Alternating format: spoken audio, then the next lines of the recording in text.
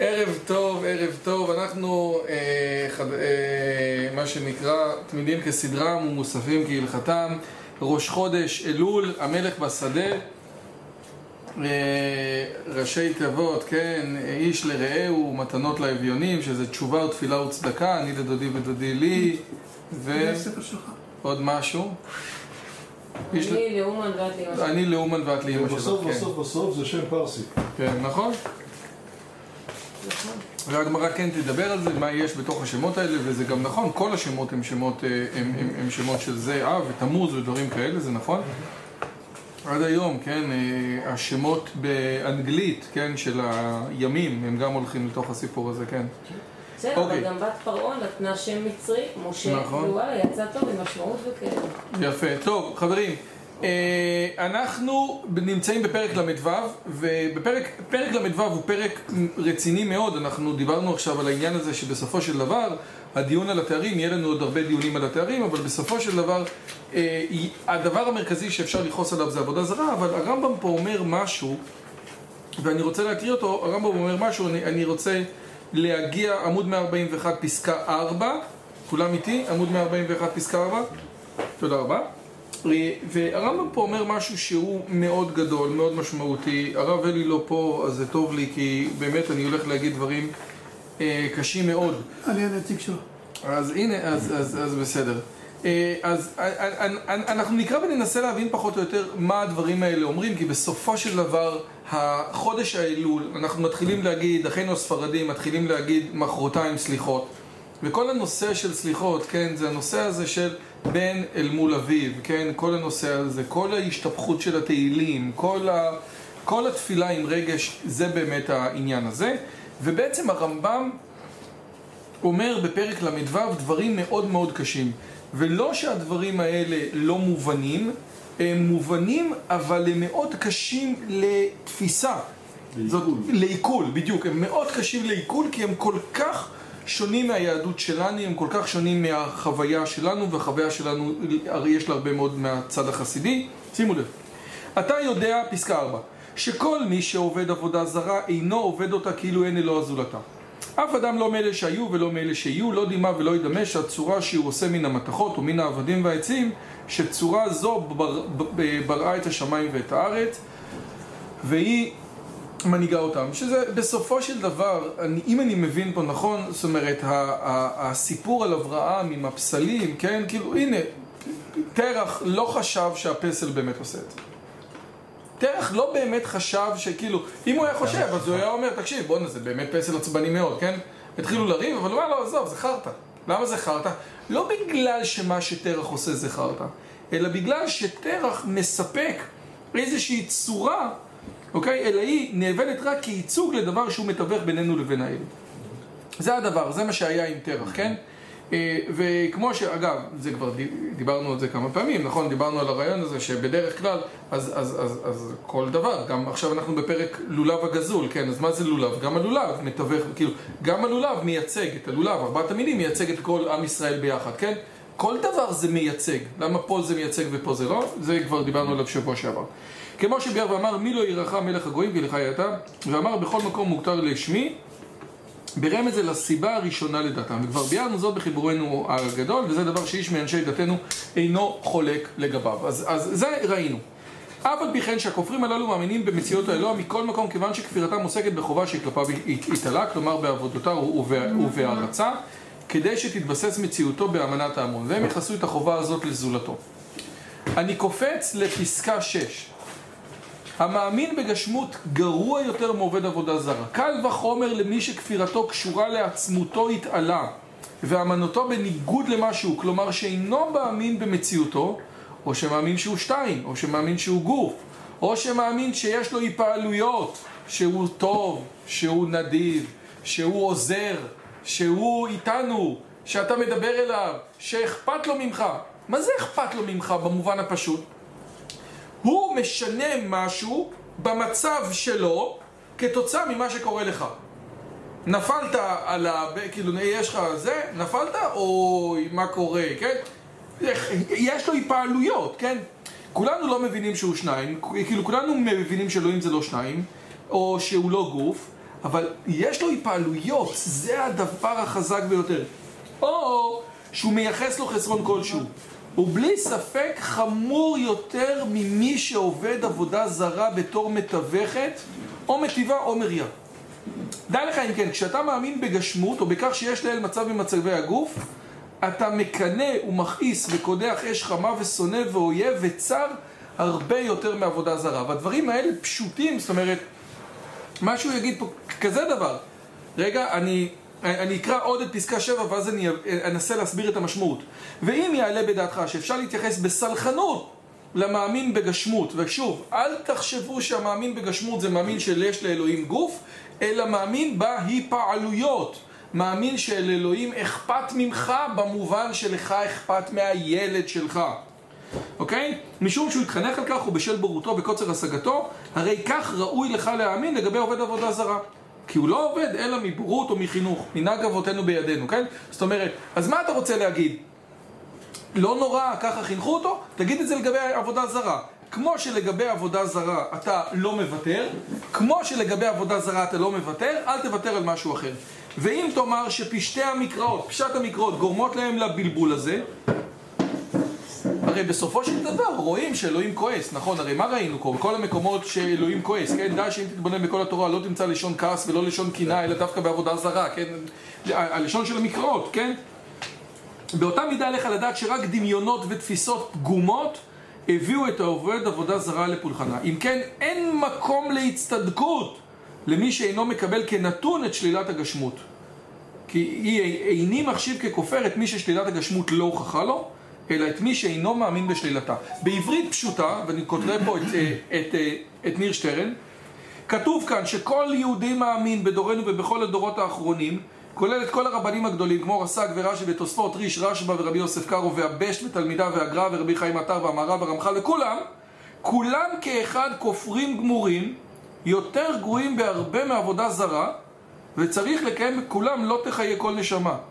זה אמירה קשה מאוד, כן? זאת אומרת, עכשיו, מה זה הדבר הזה? הרי הוא אומר לך תפשפש במעשה. הוא אומר לך, כן. כן. זאת אומרת, כי כל אלה האמינו ובנו את האמונה שהיום היהדות בטוחה שזאת אמונת ישראל, ואנחנו נמצאים עכשיו בראש חודש אלול, כן? ממש, ויומיים לפני סליחות, כן? שאנו מאמינים באלוהים חיים, שהוא טוב, משגיח, קרוב, מוכר, שאכפת לו מאיתנו, שגומל לנו לפי מעשינו, שהוא אוהב אותנו ועוזר לנו, ומרחם עלינו ברחמיו הגדולים. זה מה שדיברנו, נכון? המתח הזה שבין התפילה, שאנחנו בורחים אליו, מתרחקים אליו במזמורי התהילים, קוראים אותם כפשוטם. אוקיי? אגב, איך הגמרא קוראת לאלוהים? רחמנה, רחמנה, רחום, כן? כאילו, תתה, אבא, נכון? זה קטע, כן? עכשיו, זה דבר מאוד מאוד מאוד קשה. הוא אומר, לא סתם אין ממשיכים לרמב"ם, לא סתם, אתה יודע, אנשים לא יכלו לקחת את מה שהוא אומר פה לאקסטרים, כי זה מאוד קשה. זה מאוד קשה, לרמב"ם אין ממשיכים. לרמב"ם כמורה נבוכים, כן? ישעיהו ליבוביץ' ניסה לקחת את זה, להגיד, תקשיב טוב, אגב, ישעיהו ליבוביץ' הרבה פעמים אמר, לא חידשתי דבר מימיי. מה לא חידש? הוא אומר, הכל כתוב, הוא הגיע לאיזה אקסטרים כזה, שכאילו עדיף, אתה יודע, שרובנו בעצם אומרים, כן? תחשוב, הוא נותן פה דוגמה. אני אומר משפט פיתגורס, אני אומר את המילה משפט פיתגורס, אבל אני מדמיין צפרדע. אז מאחורי המשפט פיתגורס אין שום דבר, כי אני לא מדמיין את משהו שהוא נכון, כן? זאת אומרת, אין משמעות לזה שאני אומר משפט פיתגורס. כי אני, הוויז'ן שלי של משפט פיתגורס לא קשור למשפט פיתגורס, זה צפרדע. אותו דבר, בן אדם אומר, אני מאמין בבורא השם, כאילו בבורא השמיים והארץ, בהשם צבאות, אבל מה שיש לך שם מאחורי זה, זה שום דבר. כאילו, אין קשר בין הדבר הזה ובין זה. עכשיו, בגלל שאמרתי פה דברים חריפים, כן? אז אני רוצה רגע קצת לנסות להסביר, כן? אומר כזה דבר, יש פה איזושהי אידאה מטורפת לגמרי של להבין, כן? להבין את האקסטרים של העבודה הזרה. והדוגמה שהוא נותן, אני חושב שהיא דוגמה מעניינת, אריה צריך להיות חופשי, ובכל זאת אנחנו קולים אותו בתוך גן חיות, כן? יש איזו אידאה של אריה, אבל אנחנו לא נותנים לה להסתובב חופשי, כי האידאה הזאת ככלל היא מסוכנת, כן? זה כמו שתיתן לילד בן 10 להטיס מטוס קרב. יש את האידאה שצריך להשמיד את הכופרים, אבל אנחנו לא נותנים לאידאות האלה להיכנס לתוך עולם העשייה. החזון איש אמר, כן, שאסור להתעסק בדברים האלה, שכל הנושא הזה של לגבי האפיקורסים זה כדי לתקן את החברה, ואם עכשיו תטפל בזה, אתה תחריב את החברה, כן? פרשת שבוע, גם תשחית את עצמך. של להשמיד עבודה זרה, אנחנו עושים את זה. אז נכון. גם אתה תשחית את עצמך, כי בן אדם שמתעסק בדם ובערב, הוא לא בן אדם שיכול להגיע לדרגות עליונות. אגב, ספציפית, לגבי עיר הנידחת, שזה באמת מה שכתוב בפרשה שלנו, כתוב שזה באמת מוכיח את מה שאתה אומר. כתוב, בעיר הנידחת ונתן לך רחמים. למה? כי באמת מטבע הבריאה שבן אדם הורג, אז הוא נהיה יותר זה, כאילו, יש כאלה שאומרים שהשירות הצבאי שלנו הופך את האנשים להיות יותר בעייתיים בכביש. יש כאלה שאומרים, כן, עכשיו, אני לא יודע כמה, אתה יודע, אני לא רוצה להגיד יודונאצים, כן? אבל בסופו של דבר, כן, אני חושב שאחת הטענות, כן? אחת הטענות האמיתיות של השמאל, זה שיש משהו, כן? יש משהו בילד בן 18 שיושב במחסום או שעושה מעצרים שבאיזשהו מקום פוגע בנפש, כן? או מחספס אותה, אוקיי? אני חושב שהטענה הזאת היא ככלל טענה נכונה. כנגד הטענה הזאת, הימין, אני חושב, הטענה הכי טובה שהימין יכול לתת, אם הוא כאילו הוגן עם עצמו, זה נכון, אבל אין לי אלטרנטיבה. זאת אומרת, אבל להתעלם מהדבר הזה של להיכנס למשפחה ב3 בלילה ולעשות מעצרים, להגיד הדבר הזה לא נוגע בנפש של הבן אדם שעושה את זה, זה לא נכון. ועובדה שלגבי עיר הנידחת אנחנו קיבלנו איזשהו בונוס מיוחד ונתן לך רחמים, אוקיי? הוא לא יכול לעשות איזה שליחות שהוא שומר על העם היהודי, יש בזה... יש דרך נכונה לעשות את זה ויש דרך לא נכונה. יש כאלה שהם ממש נשמות, אתה לא תאמין שהם עושים את זה. יש דרך נכונה לעשות את זה שלא פגע בנפש. שואלים גם בני אדם בתוך הסיטואציה. קודם כל, אתה יודע, עזוב, לראות שחיטה של חיה, כן? אתה יודע, מתן ברנוי היה לו נחש, אמר לי, פעם אחת נתתי לו לאכול אוגר חי, לא יוצא לי מהראש. וזה ממש בטבע. וזה ממש בטבע, כן? אתה מבין? למה אני לא נתתי לו? עזוב, לא רוצה להכניס לי את זה. וזה נחש שאוכל עכבר, למרות שהנחש לי היה מטומטם, עכבר היה אוכל אותו, אבל כאילו, גם בדרך נכונה, עם כל הכבוד, אני חושב, גם בדרך נכונה, הדברים האלה משחקים תפקיד, כן? הדברים האלה משחקים תפקיד. אגב, ג'ורדון פיטרסון אמר שהגיעו אליו הרבה אנשים שהגיעו מהמלחמות, הטראומה המרכזית של אנשים במלחמה זה לא מה שהם ראו, אלא מה שהם נהיו. לא מה שהם ראו. הם ראו את עצמם עושים דברים, מלא. מה יש? איזה כוחות איומים ונוראים נמצאים אצלי. מה האידאל של היהודי הישראלי? להיות אדים, להיות מנותק מהמציאות הזאת? לעשות מה שצריך לעשות. או לעשות מה שצריך לעשות. תרחמים, בונוס. מה היהודי הישראלי האידאלי? עכשיו התחלנו לקרוא את ספר יהושע. אז אתה יודע, שם כולם מחכים, חזק ואמץ, נכנסים לזה, ואומר, תקשיב טוב, מי שיוצא מהבית שלך, אם אני רואה פה עוד תקוות חוט שני אחת, אני שוחט את כולכם, ואם לא, את שמה את כולם בתוך הבית, מי שיוצא ממנו דמו בראשו, כן? אוקיי, ראי, זה... אין בעיות. אני רק אומר שהדבר הזה משפיע. עכשיו, אתה יכול לבוא ולהגיד, אתה יודע, השוויצרים, כן? עוד מעט, הנה, ברוך השם, שבוע שעבר היה יום העצמאות של שוויץ, 1 באוגוסט, כן? מה זכתה שוויץ? מה זכתה שוויץ? הרי מה היה ב1 לאוגוסט?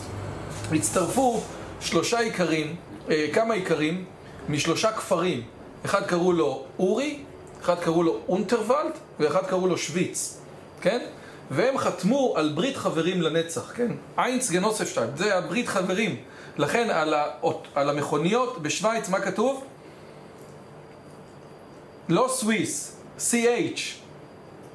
למה זה CH? קונפדרציה אלווטיקה. זה כל החבר'ה האלה. והם אמרו, אנחנו נילחם בבית אבסבורג.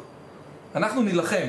ועכשיו, מכיוון שהם היו בערים, הם כאילו, השוויצרים זה יושבים על ערים כאלה, כן? הם היו על ערים, והיו צריכים תמיד להילחם אחד בשני בשביל מראה, והם נהיו אכזריים וקשוחים. הם היו אפילו יותר מזה, הם היו שכירי חרב בהרבה מאוד צבאות של אירופה. אז כשבסוף הם נלחמו דרך בית הבסבורג, דרך צרפת, הם פירקו להם את הראש. בוותיקן שם יש שם... נכון, אבל שם היה להם אגב בחוזה, שאם הם נלחמים והם רואים שוויצרי אחר, אז הם לא נלחמים מולו. זה לא כמו שבמלחמת העולם הראשונה יהודים ויהודים משתי הצדדים נלחמו, ואז בהפסקה עשו תפילה ביחד, ואז חזרו להילחם. עכשיו זה לא היה ככה. אתה מבין?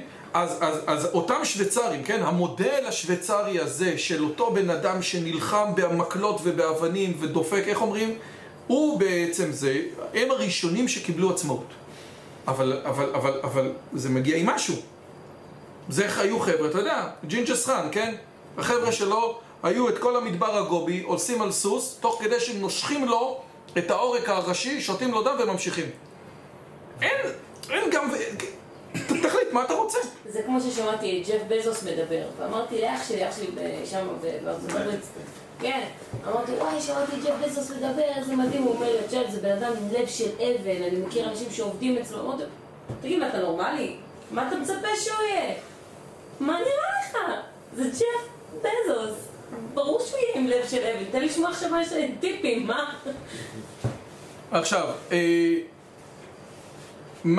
אוקיי, אז זה בגדול העניין הזה, ועוד מעט אני אגיע עכשיו דרך פרק למ"ז לנושא של משה רבנו ולפנים ולתובנה הגדולה שקיבלתי. אז אנחנו אוחזים עכשיו בפרק למ"ז עמוד 144. פנים. בסופו של דבר אנחנו רוצים לדבר את זה, ודיבר השם אל משה פנים אל פנים, כן? זה בגדול העניין, כן? מה הפירוש שמשה מדבר עם אלוהים פנים אל פנים?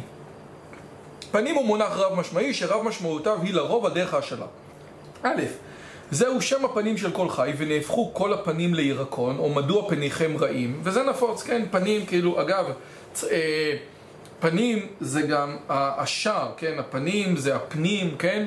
ואפשר לראות את זה בספר תורה אשכנזי, שפי בחלל האות פי, מי שיסתכל בספר תורה אשכנזי, בחלל האות פי נמצאת האות ב'. אפשר לראות בחלל של האות פי, בכל הזה, את האות ב', כן?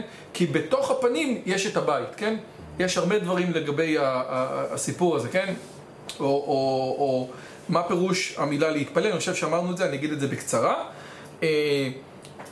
הרעיון הוא שהשורשים בעברית הם שורשים שהם משמעותיים וקשורים גם לאותיות עצמם. למשל האות למד, מכיוון שהיא האות היחידה שעולה מעל האלף ב', כן? זאת האות שבעצם, זה בעצם האות של תו, כן? זאת אומרת, אני רוצה לגדול, לעשות, ללכת, זאת האות של השאיפה, אוקיי? כל דבר, וכל דבר שזה למד כפול, זה בעצם משהו שהוא אינטנסיבי יותר, כן? אם מישהו, אני לא יודע מה, נכנס עמוק לים, אז הוא צולל. אם מישהו אוכל כמו חזיר, הוא זולל. אם מישהו לוקח הרבה, הוא שולל שלל, כן? כל דבר, רגע, חכה עם המתפלל, אוקיי? שנייה. אז זה משהו אחד, אוקיי? עכשיו, פי זה בעצם פנימיות, כן? פי זה הפנים והפנימיות, אז פילל זה שאיפה לפנימיות, כן? שאיפה מוגברת לפנימיות, אבל מה זה? אבל אנחנו אומרים פילל בבניין התפעל. מה זה בניין התפעל? זה פעולה שיוצאת ממני וחוזרת אליי, כן? מה זה מתלבש? מלביש את עצמי, נכון? אז מה זה מתפלל? שאיפה לפנימיות של עצמי, כן? סוג של מדיטציה כזה, אוקיי? אז הפנים והפנים נכנס בתוך הסיפור הזה. אוקיי, הוא שמו של הכעס, ופניה לא היו לעוד. במשמעות הזאת משתמשים רבות במובן של כעס השם ורוגזו, פני השם חלקם, פני השם בעושי רע, פניי ילכו והניחותי לך, את זה אנחנו מכירים, ושמתי אני את פניי באיש ההוא ובמשפחתו, וגם זה נפוץ, כן? אז יש לנו גם את הנושא הזה של כעס. 3, הוא גם זה של נוכחות. נוכחות האדם הוא מקום עם מצור. על פני כל אחיו נפל, כן? ועל פני כל העם מכבד, כן? בפני כל העם אני אזכה לכבוד, כלומר בנוכחותם. אם לא על פניך יברכך, בנוכחותך ובמציאותך, כן? אז יש לנו בעצם עד כאן 3 משמעויות שונות. משמעות אחת זה הפנים הפיזיות, המשמעות השנייה זה כעס, המשמעות השלישית זה נוכחות. ולפי משמעות זו נאמר, ודיבר השם אל משה פנים אל פנים, אוקיי? זה הדבר, זה הדבר המשמעותי. כלומר נוכחות בנוכחות בלי תיווך. כמו שנאמר, לך נתראה פנים, וכמו שנאמר, פנים בפנים דיבר השם עמכם, כן? הוא ביאר במקום אחר, כן? זה מה שעכשיו, זה פרשת ויתחנן, אני חושב, נכון? כן. והוא ביאר במקום אחר ואמר, כל דברים אתם שומעים ותמונה עיניכם רואים זולתי כל. ועכשיו אנחנו מגיעים פה לחלוקה מאוד מאוד מעניינת בין הכל ובין התמונה, בין הראייה, כן? הראני נא את כבודיך, הודיעני נא את דרכיך, כן? משה ביקש 2 בקשות, ועוד מעט אני אכנס לזה קצת יותר, כן? ודיבר השם אל משה פנים אל פנים, וכינה זה הדבר פנים בפנים, וכיוצא בזה, ודיבר השם אל משה פנים אל פנים, הם כינויו לדיבורו בצורת הפנייה הישירה. וישמע הכל מדבר אליו, יתבהר לכם כן ששמיעת הכל בלי תיווך מלאך מכונה פנים בפנים. ובשמעות זו נאמר, ופניי לא יראו. אמיתות מציאותי כפי שהיא אינה ניתנת להשגה. אני רוצה לעצור פה ולנסות כאילו לחדד את הנושא הזה, וזה באמת משהו שכבר בשבוע שעבר אמרתי לכם שקראתי, והייתה לי איזושהי תובנה שנחתה עליי, כאילו פתאום אתה קורא ויש לך איזה טק, משהו מגניב, אז אני רוצה לשתף אתכם, אני מקווה שזה... כן, משהו שבאמת, אתה יודע, אחרי זה אמרתי את זה לרלי, אמרה לי, תראה, זה לא בדיוק, זה לא בו, ועוד פעם, הנקודות שלה היו נכונות. יש חידוד נוסף, כן, עכשיו מביא לכם את זה עם אחרי... הנקודות שלה היו נקודות נכונות, אבל בסופו של דבר זה משהו שבאמת יצא לי לבוא אוקיי, נראה לי שתפסתי עוד משהו, לאט לאט עולה, כן? אז הרעיון המרכזי זה כזה, משה רבנו, ואנחנו נראה את זה גם בפרק נ"ד, משה רבנו ביקש 2 דברים. משה רבנו ביקש, הודיעני נא את כבודיך, והראני נא את דרכיך. זהו שביקש משה רבנו, נראה אם זה, כן. תדע, מי שרוצה זה בעמוד 200, בפרק נ"ד הרמב"ם מדבר על זה, דע שאדון החכמים משה רבנו ביקש 2 בקשות, וקיבל תשובה על 2. הבקשה האחת שביקש משה, שיודיע לו את עצמיותו ואמיתותו, שזה הראני נא את כבודיך. והבקשה השנייה הוא שביקש בתחילה שיודיע לו יתעלה את תאריו, הודיעני נא את דרכיך, כן? איך אתה בא לידי ביטוי במציאות, כן? התארים של הבורא, איך אתה בא לידי ביטוי במציאות, אוקיי? אלה 2 הדברים, ואז הוא אומר כי לא יראני אדם וחי, ועכשיו יש שאלה, האם, כאילו, על מה הוא ענה לו על 2? זאת אומרת, על 2 הוא ענה לו, הוא נתן לו עוד משהו, ועוד פעם, אנחנו נגיע בעזרת השם לפרק נ"ד. אבל בסופו של דבר, משה מנסה לדבר על תארי הפעולה, כן? מה זה תארי הפעולה? זאת אומרת, תארי הפעולה, היינו שמסתכל בבריאה ורואה את החוכמה שבה, ורואה שיש בה דברים כגון חסד וכיוצא באלה, והדברים האלו הם תואר של הבורא בהיותו מי שברא אותם. זאת אומרת, אתה מסתכל על הבריאה ואתה רואה את הסדר, אתה רואה את הטוב, אתה רואה את החסד, אתה רואה מי שמסתכל, דיברנו על זה, איתי כל פעם מביא איזה חידוש בביולוגיה שזה מפוצץ לך את הראש, כן? איך זה יכול להיות, ונקבים, חלולים, ואם זה היה קורה קצת משהו אחר, משהו לא היה, זה לא היה מסתדר, כן? אותם תיאוריות של הפיינטיונינג, זאת אומרת שאם כדור הארץ היה 50 מטר יותר קרוב לשמש או יותר רחוק מהשמש, הכל לא היה מסתדר, אם הקבועים הפיזיקליים היו ככה או לא ככה, אם, אני לא יודע מה, כן? אם קרח היה מאבד מהנפח שלו, כן? כמו כל דבר אחר, כאילו אם מים היו מאבדים מהנפח שלהם כשהם הופכים לקרח, אז למעשה הם היו שוקים, ואז בעצם הכל היה מוצף. זה לא קורה בעצם. הכל, אתה יודע, אפשר היה להגיד הרבה מאוד דברים, הכל מסתדר, כן? אתה רואה את הכל בתוך הבריאה יפה. הטון של חסד אומר רק שבבריאה רואים חסד, אבל לא שהוא בעצמו חסד. אוקיי? זה דבר אחד. תארי הפעולה, אתה מנסה להבין את אלוהים דרך הבריאה שלו. ואגב, מהו זה, כן? איך מגיעים לאהבה? אני רק מקריא, כן? מהלכות יסודות התורה, כן? וכיצד הדרך לאהבתו, הלכות יסודי התורה פרק ב', וכיצד הדרך לאהבתו ויראתו, בשעה שהתבונן האדם במעשיו וברואיו הנפלאים הגדולים, ויראה מהם חוכמתו שאין לה ערך ולא קץ, מיד הוא אוהב ומשבח ומפאר ומתאווה את האהבה גדולה לידע השם הגדול. זה הרמב"ם אומר בהלכות יסודי התורה. שאתה מסתכל על הבריאה, אתה רואה איזה יופי, אתה רואה איזה מדהים, איזה הרמוניה, איזה הכל, בום, שלום על ישראל, איזה. אתה אוהב. כן, פתאום אתה אוהב. אבל, אומר פה שטרן, אם כן, לא מובן איך אנחנו אוהבים אותו על ידי זה שמתבוננים בברואים ובחוכמה שמתגלית, בבריאה ובתארים שמתגלים. הרי זה לא אומר שום דבר עליו בעצמו. ואנחנו אוהבים אותו. אתה רואה את מה שהוא עשה, ומזה אתה מסיק שאתה אוהב אותו, אבל אתה לא יודע שום דבר, אתה לא יודע, הוא נותן דוגמה, כן? היית הולך לאיזה כוכב לכת, רואה שם בית חולים, כן? שבנוי בצורה כאילו יש שם הרבה מאוד חסד ואכפתיות מהחולים, אבל יש לך מושג, האם החייזרים שמטפלים את זה, יש להם בדיוק את אותם הרגשות כמו שלך? האם זה עובד אחרת? האם מזה... אתה מנסה לבוא ולהגיד, אוקיי, זה כאילו, אם אני הייתי מתנהג ככה, אז זה היה אומר שאני נורא אכפתי, אבל אתה לא יודע, כן? והשאלה... הוא שומע איזה מוזיקה של איזה מלחין, והוא אנטישמי, וזה... כן, לך תדע, כן, לך תדע. אנחנו רק רואים את הבריאה, אבל היא לא מעידה לבורא שום דבר, והוא נשאר בלתי ידוע לחלוטין, כן? מה שנקרא, היא היפותזת הכוס תה, כן? נניח שהייתי אומר לך שיש עכשיו כוס תה מסביב לכוכב צדק, ואי אפשר לראות אותו, אז לא היית יכול... כאילו, יש לך רק את הבריאה, אין לך את הבורא, אין לך קשר עם הבורא. והתשובה, ויש פה משהו יפה, שמשהו ממנו כן מאיר בבריאה. ועוד מעט נגיע לאיך זה קשור למשה, שימו לב. רק שאי אפשר לדעת את זה בידיעה של עין. השכל זה עין שרואה.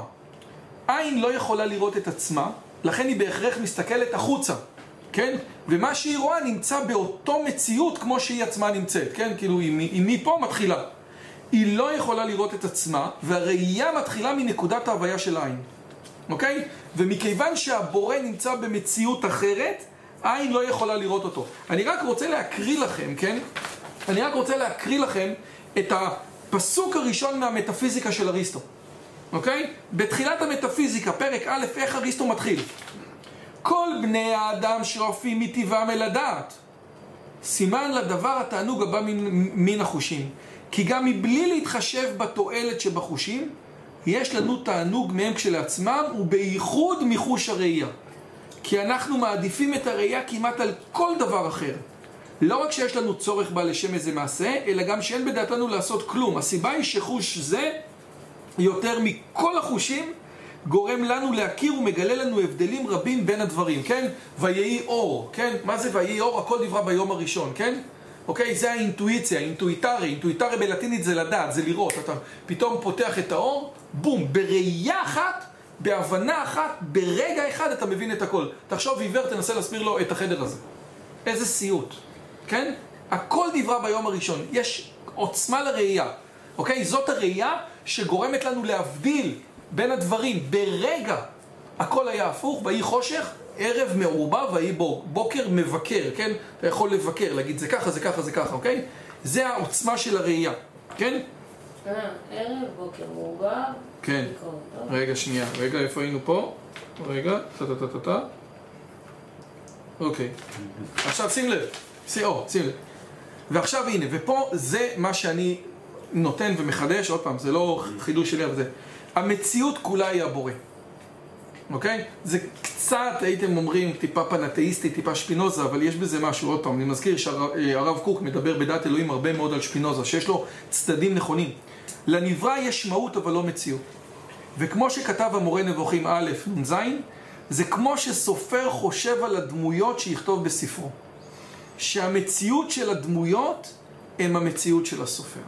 ואין להם מציאות משלהם כלל. וכמו שכתב בהלכות יסודי התורה, נכון שכתוב בהלכות יסודי התורה, הבורא יודע רק את עצמו, ומתוך ידיעתו הוא יודע את כל הנבראים, שהכל נשמח לו בהווייתו. אז כאילו הבורא הוא הסופר, שמתוך ידיעת עצמו הוא יודע את כל הנבראים. והנברא לא יכול לראות את המציאות שברובד שמעליו באין שכלו, בעין. אבל הוא יכול, וזה התהליך של השמיעה, ולכן הרב הנזיר כתב ספר שנקרא כל הנבואה, סוד ההיגיון השמעי, כן? ומיכאל אברהם מדבר על זה הרבה. יש משהו בשמיעה שהיהודים לקחו אותו בצורה משמעותית מאוד כנגד המסורת היוונית, כן? השמיעה, כן? לא הראייה, אלא השמיעה. הוא יכול להתכנס פנימה, שנייה רגע, לא להסתכל החוצה, ולהיות את ההוויה שהוא נמצא בה, שהיא מציאותו של הבורא. וזה הכי מתקיים בלהיות ובהליכה בדרכיו. הליכה בדרכיו היא מעצמה, כמו שאמר דוד המלך, רגליים מוליכות אותי לבית המדרש. מה זה רגליים מוליכות אותי לבית המדרש? המציאות עצמה, אני חי עם המציאות. ככה, המציאות שלנו זה המציאות של השם. נכון? על ידי שאדם עובד את המציאות לעומקה, הוא מתמסר אליה, מבטל את ההתנגדות על היותו פרטי ונפרד ובעל רצונות. עשה רצונך כרצונו, רצונו זה המציאות. אל תתנגש במציאות, כן? יש אנשים, אנחנו רואים אותה, גם ניר שטרן דיבר על זה הרבה. אבל מה זה רצונו? מה זה המציאות? עכשיו אתה אומר, אנחנו לא יודעים מה זה, אנחנו לא יכולים... שאלה, רגע. הרבנים אומרים לעשות, זה רצונו? לא, קודם כל, שאלה טובה. קודם כל שאלה טובה. דבר שני, רגע, חכה. קודם כל שאלה טובה. בום. דבר שני, אני לא יודע. דבר שני שאני חושב, אני אסיים את זה ואני אגיד לך כמה נקודות. שנייה, נכון. אז שנייה. שאלה טובה, לא יודע. גם בלכות תפילה אומרים תמיד, אל תכעס על מי שעשה לך משהו רע, זה לא הוא עשה לך, זה הקדוש ברוך הוא שלח לך. גם למשל פרעה אומרים, אל תכעס על פרעה, זה אני אימצתי את ליבו. כן, יוסף אמר לאחים שלו גם. כן, כבדתי. אני רוצה לא לקחת את זה למקומות של הלכה פרופר, אלא למקומות קצת אחרים, כן? ברשותך. זאת אומרת, רגע. הרצון של אדם הוא המציאות. שמח בחלקו, אומר על הכל גם זאת לטובה. לא נלחם נגד המציאות להשיג את רצונו הפרטי. וכל אחד, איפה שהוא מבין את זה, אתה יודע, אם הוא בעבודה שלו, עם האישה שלו, עם הילדים שלו, כן? הרבה פעמים יש לך ויכוח עם הילדים, כן? שאתה מנסה, אתה יודע, הילד, זה המציאות שלו. עכשיו שוב, איפה אתה אומר, איפה אתה אומר, זאת המציאות, ואיפה אתה אומר, תקשיב, אתה לא רציני, תלמד. אני לא יודע את הקו לתת לך אותו.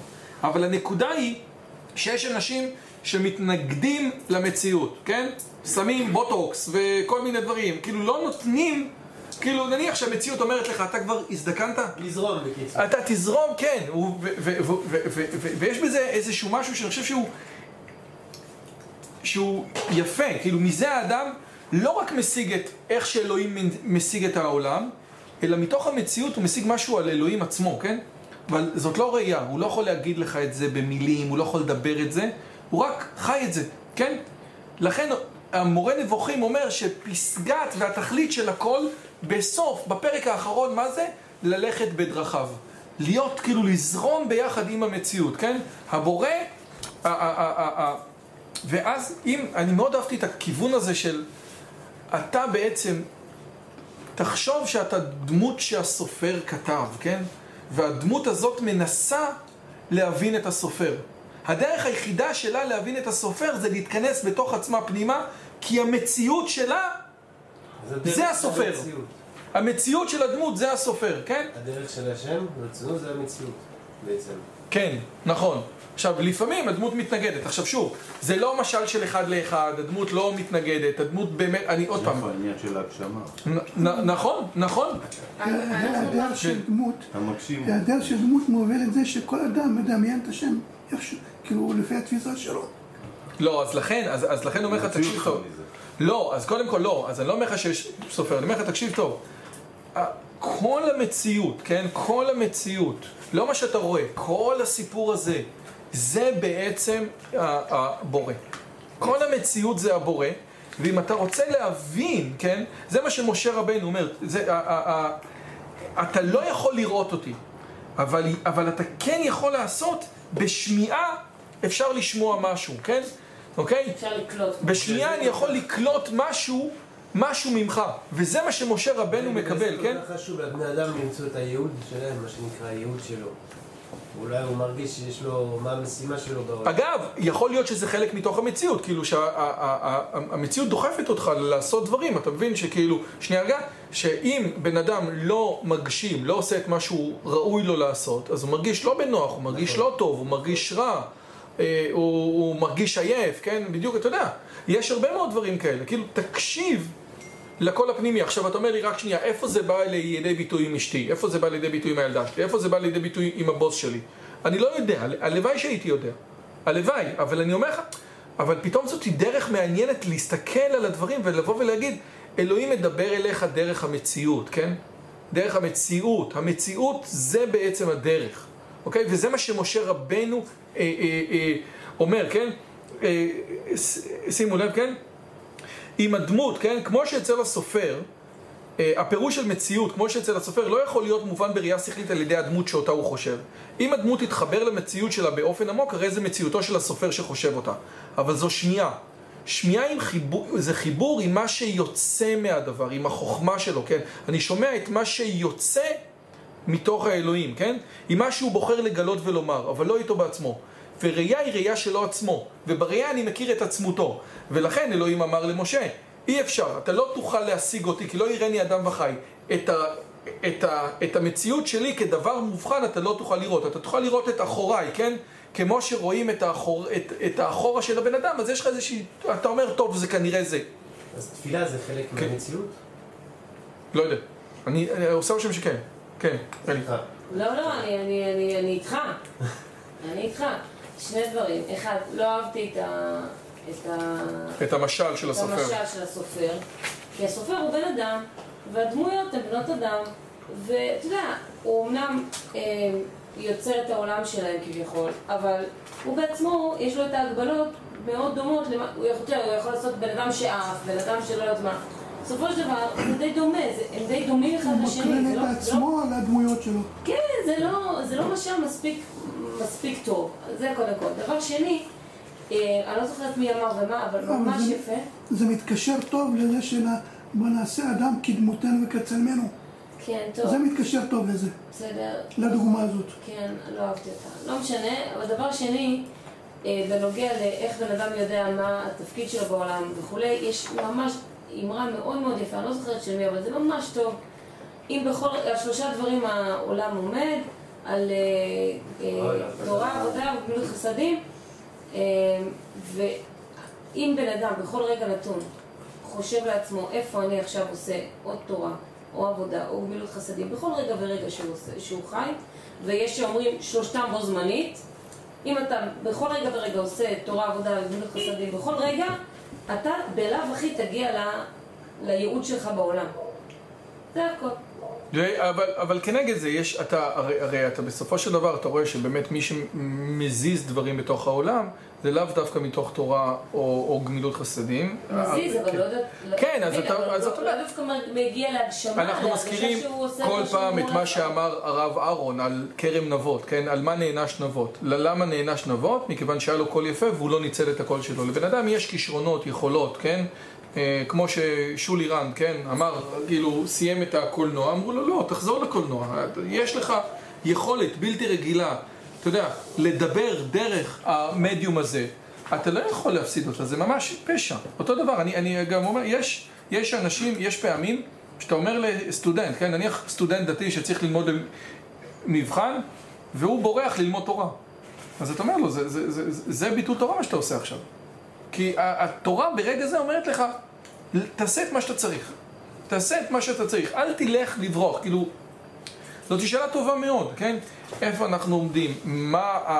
אגב, כל הסוגיות לגבי הגשמה עצמית, זה דיבור מודרני של המאה ה-20. אפשר להגיד מסלו, אפשר להגיד דברים אחרים, אבל הסבים והסבתות של האנשים שנמצאים בשולחן הזה, לא חשבו במונחים האלה. אם היית שואל את סבתא שלך, אם היא מגשימה את עצמה, היא לא הייתה מבינה את השאלה.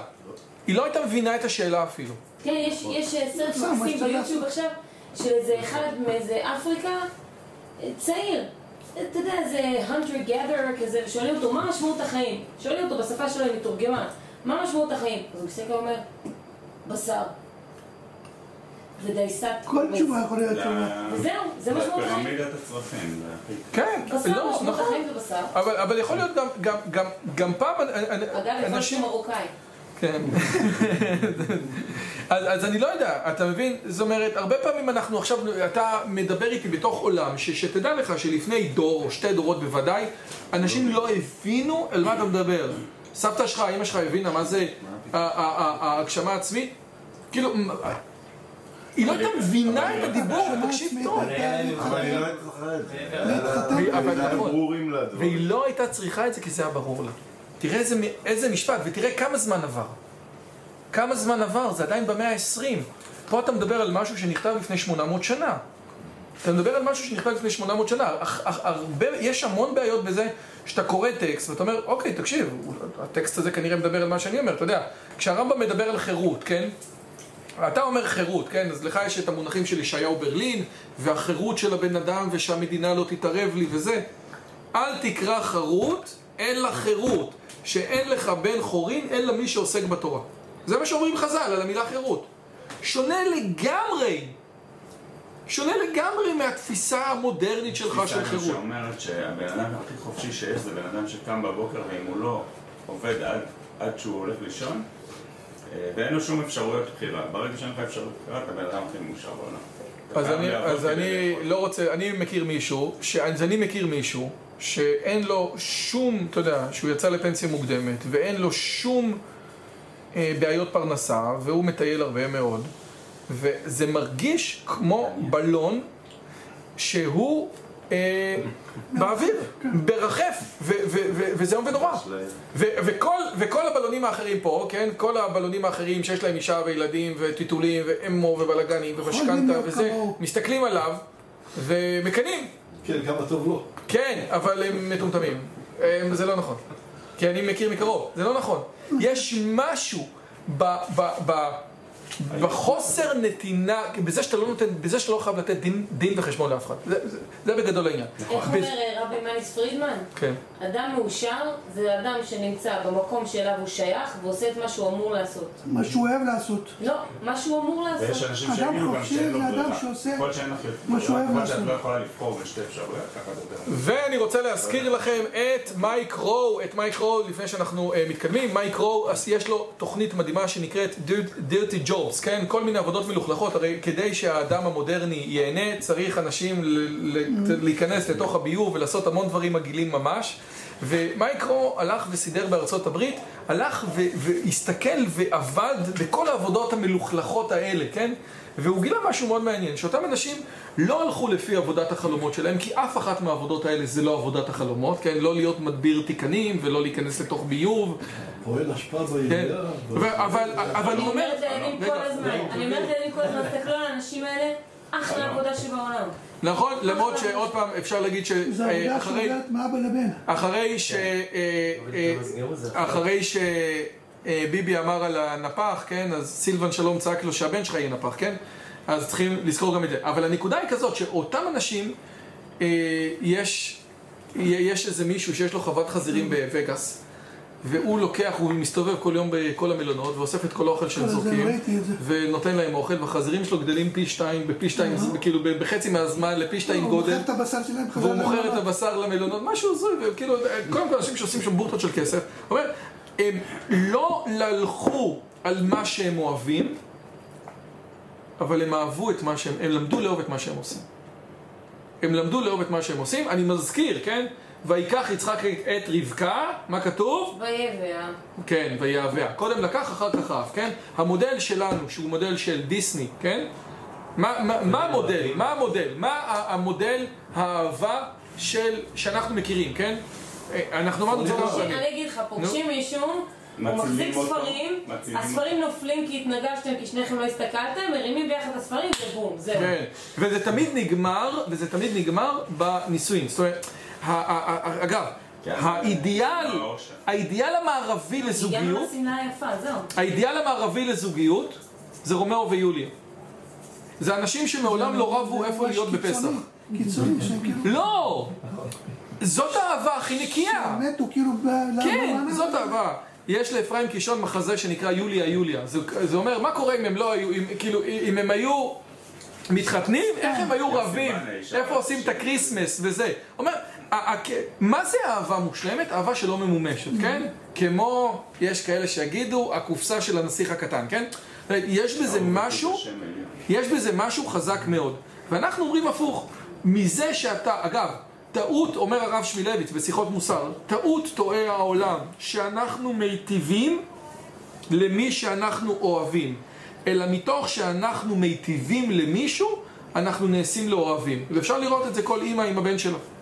מזה שאתה קם באמצע הלילה. יצחק את עשיו כי ציד בפיו, כתוב. שהיה שואל אותו איך מאסרים את המלח, יצד אותו בלשונו. נכון, אבל רבקה אוהבת, כאילו יש... רבקה אהבה שאינה תלויה בדבר. נכון, לא, נכון, יש שם כל מיני דברים, אבל באמת הנקודה היא, בסופו של דבר, העולם המודרני שלנו בלבל את ההתאהבות, שזו תופעה כימית, שאתה יכול למדוד אותה עם דופמין ואוקסיטוצין בדם, עם אהבה, שזה משהו אחר. שזה משהו אחר, זה הכל, זה באמת דברים אחרים. אני לא יודע, אין מדידה לאהבה, מדידה כימית, אבל אנחנו יודעים שיש משהו, אוקסיטוצין בדם, כולם ראינו את הבן אדם המאוהב, כן? כולנו ראינו, זה נחמד מאוד, זה כיף לראות, זה מגניב לראות, זה מצחיק לראות. עם הלבבות בעיניים? עם הלבבות בעיניים, לא, אתה יודע, אתה רואה את הבן שלך חוזר כזה, זה חמוד, זה יפה, זה מקסים. אני עוד לא ראיתי את הילדים שלי, אבל, אתה יודע, פעם, הבת שלי, בת כמה הייתה? מה זה? הבת שלי יום אחד הגיעו הבני דודים, היא הייתה בת 4. בת כמה היא הייתה? 2.5. הייתה בת 3, יאללה. והגיע בן דוד, והבן דוד היה יפה כזה. היא לא, היא כאילו, היא פשוט התפרקה. היא התחילה לצרוח ולבכות, ואני לא יודע אפילו... כל שהייתה רואה אותו, הייתה רצה ומשתגעת והולכת נדלת בחדר וצורחת. והיה לוקח לה 3 שעות להירגע ולבוא אליו, כן. זה היה מדהים לראות את זה. היא ילדה בת 3, עכשיו אין לה אפילו את הזה. אוקיי? כן, יש משהו בזה, אוקיי? לכן, לגבי המשמעות, אני חושב שמאיר אמר יפה, כן? לא היה לה, לאמא שלו, את הקונספט הזה של, איך זה נקרא? של הגשמה, אבל הכל היה לה ברור. ולך יש את הקונספט הזה ולא ברור לך כלום. וההבדל ביניכם הוא 50 שנה. אומר 6, פנים. הוא גם ציון מקום שנאמר עליו בערבית, הממח, או מולך, או בי ידייך. פעמים רבות הוא משמש במשמעות זו לגבי השם יתעלב. לפני השם, במשמעות זו גם, ופניי לא יראו. לפי פירוש אונקלוס הוא אמר, ותקדמי לא יתחזון. כן, ומה שלפניי לא ייראה, אונקלוס תמיד לוקח ומנסה להרחיק את ההגשמה. הכוונה לכך, שיש גם ברואים נכבדים שהאדם אינו יכול להשיג אותם כפי שהם, והם הזכלים הנבדלים. והם יוחסו להשם כאילו הם מולו, כן. עכשיו, הנושא... אני יכול בבקשה להזכיר, כי זה היה לשיעורים הראשונים. מי שעכשיו מצטרף את כל הנושא הזה של אונקלוס, שתמיד מרחיק את ההגשמה, נכון, אז אונקלוס סגר, כן, אונקלוס סגר, תמיד היה מרחיק את ההגשמה, זה בפסוק... לא, מה פתאום, זה בפסוק פרק כ"ז.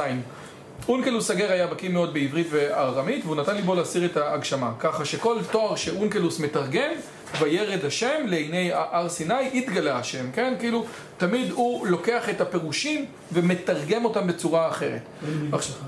מה? אין מינוס אחד. או פלוס אחד, נכון מאוד. יפה, רק השאלה באמת אם זה מינוס או חלקי, אבל נכון מאוד. יפה, עכשיו יש פה איזושהי שאלה אחת של מה זה בעצם זכלים נבדלים, כן? עכשיו, הזכלים הנבדלים זה חלק מתוך תיאוריה מרכזית מאוד שהרמב"ם לוקח מאפלטון, שהרמב"ם לוקח מאריסטו, כן? יש מה שנקרא זכלים נבדלים, ויש מה שנקרא השכל הפועל, כן? זה שני דברים שונים. אני אקריא את זה בקצרה, מכיוון שאנחנו נהיה לנו עוד הרבה מאוד זמן להתעסק בזה. אבל הזכלים הנבדלים 6 למטה, ישויות מופשטות מחומר נאצלות מאת השם, הסיבה הראשונה, בשרשרת ההצלות הדרגתיות של שפיעת שכל, שהשם מנהיגם באמצעותן את העולם, כן? אז הרעיון הזה, כן, שכל דבר שהשם בורא בעולם, הוא בורא על ידי, הוא כאילו בורא על, הוא עושה על ידי שליח. ואז כבר דיברנו על זה, שמה כתוב בהגדה של פסח, אני ולא שרף, אני ולא מלאך, כן, כבר דיברנו על זה, וגם רבי אברהם בן הרמב"ם מדבר על זה, כן? אבל יש איזשהם ישויות כאלה שדרכם בעצם אנחנו מעבירים או שולטים בעולם. המעמד של הישויות האלה נקראים גם מלאכים, ודיברנו על זה שמלאך פירושו שליחות, והיום אנחנו מנסים לפרש, ואז עוד פעם, לאנשים קשה לפרש את הדברים בצורה, לאנשים קשה לפרש את הדברים בצורה, יש לנו עוד 2 דקות, בצורה מופשטת, אז אומרים אוקיי, זה בן אדם, כן, עם כנפיים, ואז בעצם אנחנו מפספסים את הנושא הזה של שליחות, כן? ונשארים עם בובה. נכון, ונשארים עם בובה עם כנפיים. נמצא בין האלוהי לבין האנושי. הזכלים הנבדלים משפיעים מתוכם על תיאור המערכת האסטרונומית העתיקה, עשויה ככדורים, בתוך כדורים הנקראים גלגלים, כן, יש לנו בעצם איזה שהם גלגלים שבהם בעצם זזים כוכבי הלכת. השאלה המרכזית שאנחנו נצטרך לשאול את עצמנו בסופו של דבר זה, איך יכול להיות שתפיסת עולם שעבדה עליה כלח מזמן, שלא נכונה, הרמב"ם חשב לצורך העניין שכל העולם בנוי, שהחלל, מה שנמצא מעל גלגל הירח, מה שנמצא בחלל, הוא מהחומר החמישי, מהיסוד החמישי. ואנחנו היום יודעים שהגלקסיות הרחוקות והציפורניים ביד שלך זה אותו דבר בדיוק. איך יכול להיות לא איך יכול להיות שהרמב חשב את זה, בסדר? עברו 800 שנה. זאת אומרת, איך יכול להיות שהדבר הזה עושה רושם שהוא למעשה חלק מהותי בתיאוריה התיאולוגית של הרמב"ם לגבי איך שאלוהים מנהיג את העולם, כן? ואם זה לא נכון, למה לא הכל קורס, כן? זאת שאלה שהיא משמעותית מאוד. אם זה לא נכון, למה הכל לא קורס? וזאת שאלה שנצטרך לתת עליה את הדעת בפעמים הבאות. תודה רבה לכולם, היה כיף גדול.